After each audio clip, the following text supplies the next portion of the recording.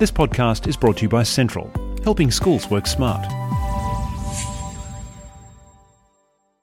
And that's why I use Maker Education instead of STEM education to describe the project-based or broader type of education approach to learning that I think is necessary in order for the current generation growing up to be able to deal with problems in 2050 and beyond.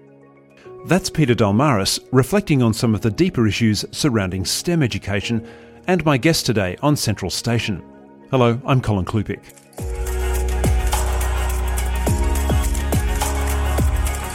Peter Dalmaris is an online educator, engineer and electronics hobbyist. Peter has a diverse background as an educator and learner. He's been an academic for over 15 years and has been involved in education in various capacities for over 30 years. Peter talks with me today about STEM education and why he thinks it's more than just a curriculum, and rather that it's an approach to learning. To understand this approach, we talk about a wide range of things which go beyond the technical details and get right into the philosophy of why we should be thinking about this at all. Peter is truly passionate about what he does, and even has a dog named Einstein. In fact, we got so deep on some issues that we've split this interview into two parts. When talking about things as diverse as how to become a chef and Star Trek, it just seemed appropriate. I started by asking Peter just how he starts the conversation when talking about STEM as an approach to learning. Peter, you've been involved in education, mainly technology-based education for a long time, a couple of decades now, and you've also been a technology academic. And so you would have seen or had plenty of opportunity to see curricula develop over the decades, and STEM is just one of those. You say on your website, though, that STEM is not just a curriculum, it's an approach to learning. When I read that, I thought, okay, that's a very wide statement. Some people might go, well, okay, what do you mean by that? How do you start that conversation with teachers, about the approach? Yeah, well, thanks for having me on, Colin, first of all. So it's a good question. As you probably guessed, it's one that I receive frequently, relatively frequently. So STEM is an acronym, but over the years, it began as STEM with the individual letters, meaning like science, technology, education, and engineering and mathematics. And that meant that there are four core subjects, or traditionally called subjects, that come together and create a new kind of curriculum. But over the years, that has evolved. So I come from an engineering background. So as a kid, I always was tinkering with machines, usually breaking them apart, almost always failing them, putting them back together. So I never never took time really to think of the individual components of knowledge that came together by whichever engineering mind or team came together to build those things. I just saw the end result as being something that works. It's got a particular purpose, perhaps solves a problem, or no, it does something useful. So that led me to what I call, and what is called these days, Maker Education, which is itself an approach to learning and to teaching. Now, if you think about Maker Education, unlike STEM, it's not an acronym. It's actually two words put together. And what it says, what it means, what this approach to learning is that education should be done so that it combines whatever knowledge needs to be combined in order to build something. That something could be like a video recorder from those old days with VHS video recorders. I've broken a lot of those. Today, it could be a mobile phone, or it could be a satellite or a spaceship. Doesn't matter. It's a project. Now, in order for whatever we want to build to be built, we need to combine a lot of different areas of knowledge. So I was listening to another podcast this morning when I took Einstein, the dog, out for a walk. And wait a second. Your dog's name is Einstein? Exactly. Yes, so we called him Einstein. There's a story behind it, but for another time perhaps. So the podcast I was listening to was about a habitat in Hawaii, about 5,000 or 6,000 meters in height, where they're simulating Mars conditions. And that is a part of the Mars project of NASA. Now, the idea there is that they're trying to train people actually to learn from people who spent a lot of time, like months and months, perhaps they've gone up to a year, in isolated conditions where they can't go outside without protective equipment, and they're stuck with 5 people, and that's it. Now, you can imagine all the components for a project like that. You obviously need a whole psychology team to help out with people and their relations in an enclosed environment, but you've got a lot of technical engineering problems. You've got a lot of project management there. You've got the science that these people need to do, which could be, I don't know, geology, for example. It could be electronics, communications. It could be the management of the management team. So it's a huge effort. Now, you can't strictly call that a STEM project, even though very often NASA projects are seen as STEM projects. But there's a lot more acronyms, like the acronym STEM would need to be much, much bigger if you want it to be more accurate. And that's why I use Maker Education instead of STEM education to describe the project-based or broader type of education approach to learning that I think is necessary in order for the current generation growing up to be able to deal with problems in 2050 and beyond. Would you say that it's more like your approach is something that you do rather than something that you know? As in STEM education or Maker education is something that you're involved in, and it's something that creates things and you do, rather than attending a class and learning about something saying, oh, I know about that. Yes, I think that's correct. So it's not about what you know even right now. Is your mindset. Well, there's another good term to describe that. Your mindset that, yes, I can learn whatever is needed in order to deal with a future situation that perhaps I cannot even suspect right now. So I want to give an analogy here. Let's say that you are interested in becoming a chef, right? So you go to chef school, cooking school. I'm not sure what the appropriate name for that is, but you want to become a chef. So you go to the school and you learn how to make, Napolitana pizza, particular types of cake, baked foods, maybe various types of bread. You can see each of those as individual subjects, either in a strict STEM curriculum or in a traditional, 20th century type education, where you do your mathematics, you do your geography, you do your history, your English, your physical education, etc. Each one of those is the equivalent of pizza napolitana for the chef, types of bread, baked dishes, etc. Now, let's say that you learn those individual types of dishes. Would you call yourself a chef? I wouldn't, because what you know at that point are specific types of dishes. You need to start making connections between what you've learned in order to understand at a deeper level what it is to be cooking an amazing meal. Same thing for a student. In order for a student to come out of school and say that I'm educated, they need to be able to make connections between all the different things that they have learned in school. They can't just say that I know mathematics, therefore I am educated. And there's a lot of contention about, there's something that, very often teachers argue, is that, society is very complicated today, which means that every other year we need to introduce new subjects in order to make sure that we cover all our bases. And again, that is not in the spirit of what STEM education, in particular what Maker education is all about, because the fact is that we don't really know what kind of subjects will be needed in the future. And therefore, my radical proposal is to not have subjects anymore. Right?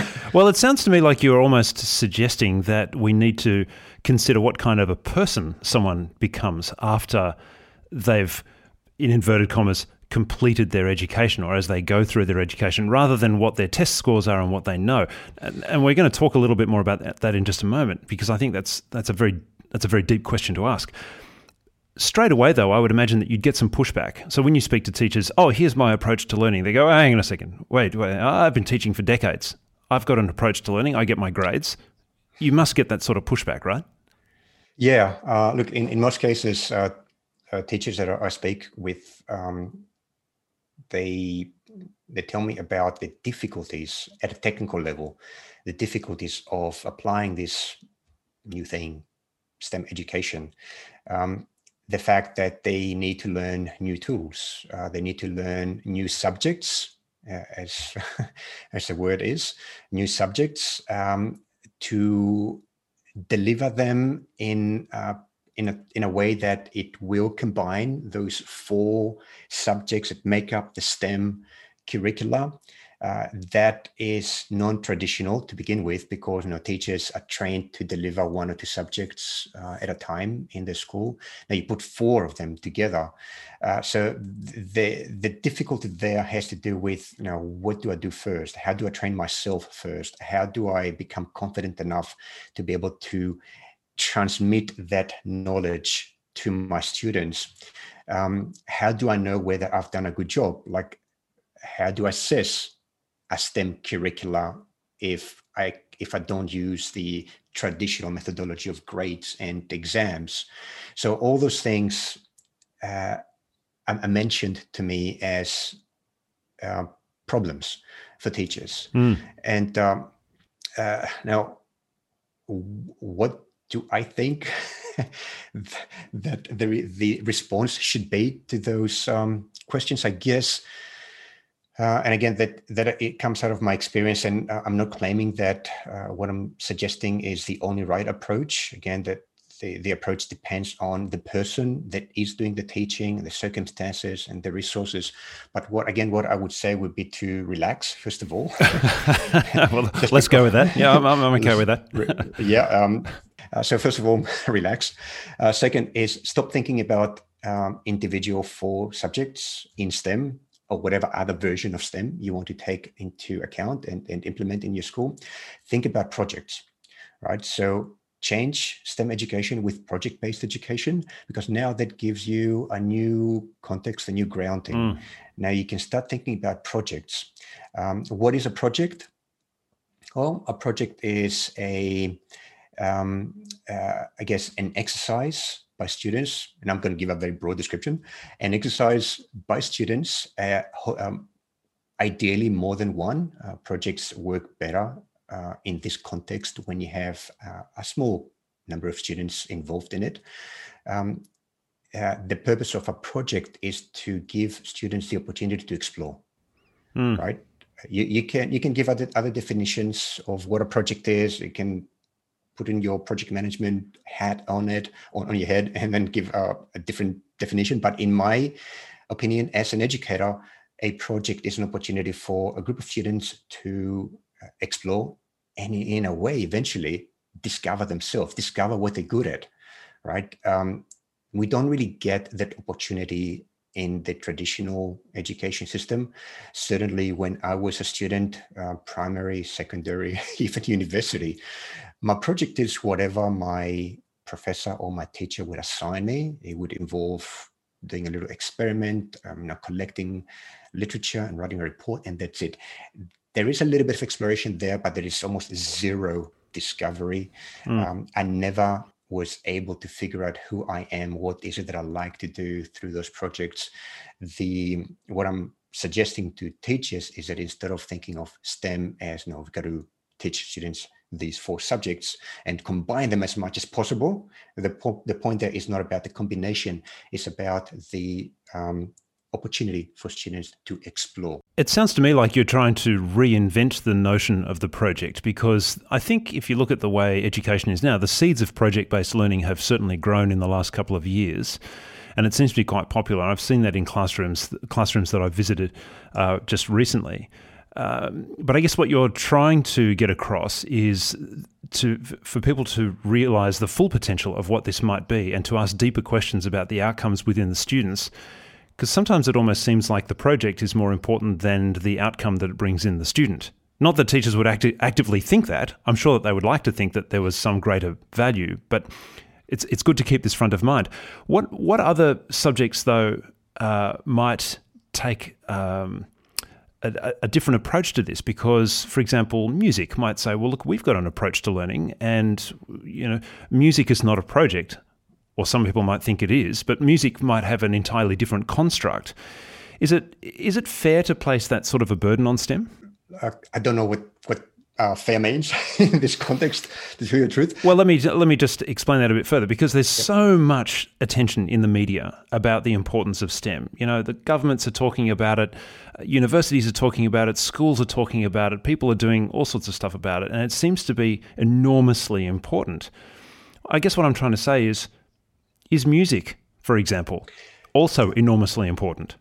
Yeah, I got it. I think you are referring to a neglect issue there, right? Right. So if we put a lot of emphasis or attention to STEM, and again, STEM in the narrow sense, not the project-based sense, but those 4 subjects, maybe plus one. A lot of people put STEAM and at the arts there as well. I guess music is part of that.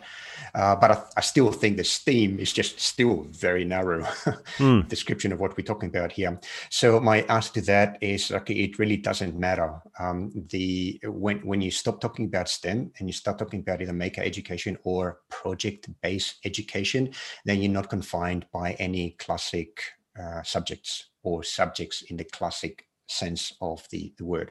I'll give you an example. So I am not a musical person. As I said, I'm an engineer. I like listening to music, but I don't know how to read music, or I don't really understand the mechanics behind it in terms of, a written note in a musical canvas. How does it translate to a key on a piano? But I was playing around with a Arduino project, and its purpose was to actually play a musical note. So I did have to understand some of the fundamental concepts of music and notes, because I wanted to translate a musical piece. I think it was just a jingle, a musical piece written in musical notation. I needed to translate that into a program, right? So I need to figure out frequencies versus musical notation, and how does it apply on the piezo buzzer that I was using to make the noise. So I did jump into the world of music for maybe 1 or 2 hours, which is the longest that I have ever done so. So you could call that STEAM, but again, I call it a project, because that allowed me to explore another dimension of human knowledge, which I didn't have the opportunity to do so before. I did have the opportunity now. It made sense to me to go over, do a bit of Googling, because it's the other thing that, we growing up, we never had the opportunity to have the human knowledge in our fingertips, just a search away. Now we do. So again, if you look at Google does not allow you to search based on a category. I want to search on mathematics, Google, and then you click on a drop-down menu, select the human knowledge component that you want to search in, and you just search. There's just one single search bar, musical notes. That's it. And that same page contained scripts, and it contained frequency charts, and it contained other bunch of things that I found very useful. So again, just to go back to your original question, I don't think that there is a risk of neglecting any part of human knowledge when we are really interested in implementing a project-based curriculum or a maker type education. Let's just change tack here for a moment, because if we're talking about projects, problem solving, etc., we're assuming then that someone is the beneficiary of the solved problem, which means that someone is either very relieved or consuming a product that has just been created which previously didn't exist. So moving more to kind of a philosophical argument here, are we just creating a world of problem solvers and consumers? Where does citizenship, for example, where does citizenship play a role there? And we were talking about this earlier, as in, what kind of a person does someone become if they're a good project, like if they're a good maker and they're good at making projects and solving problems, what kind of a person do they become?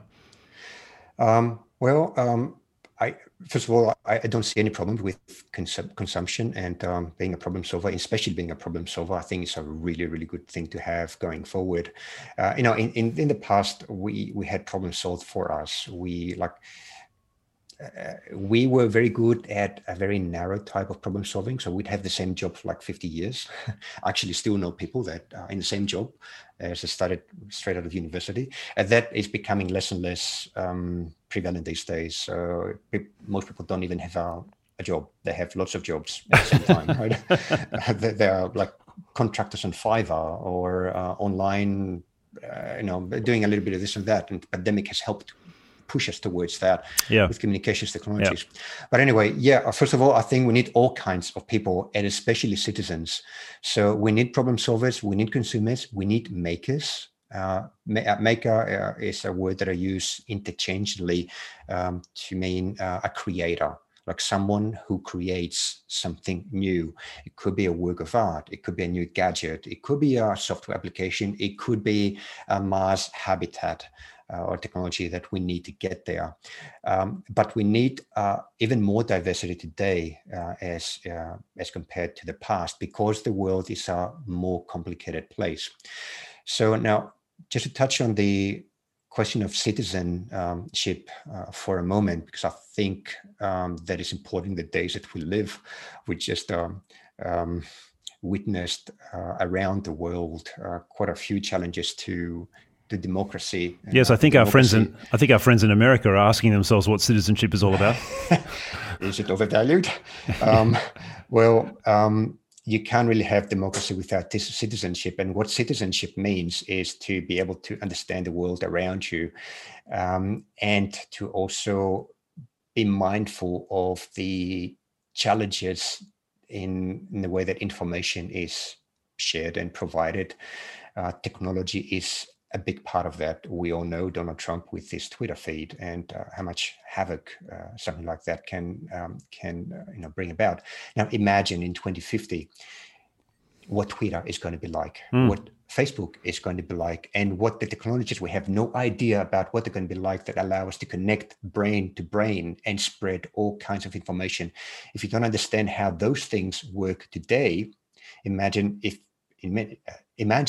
what the situation is going to be like in 2050 in terms of being a true citizen, again, being involved in public political discourse, to be able to discuss ideas, and to be able to identify sources of information, to be able to rate them according to the risk profile, truthfulness profile, and all that.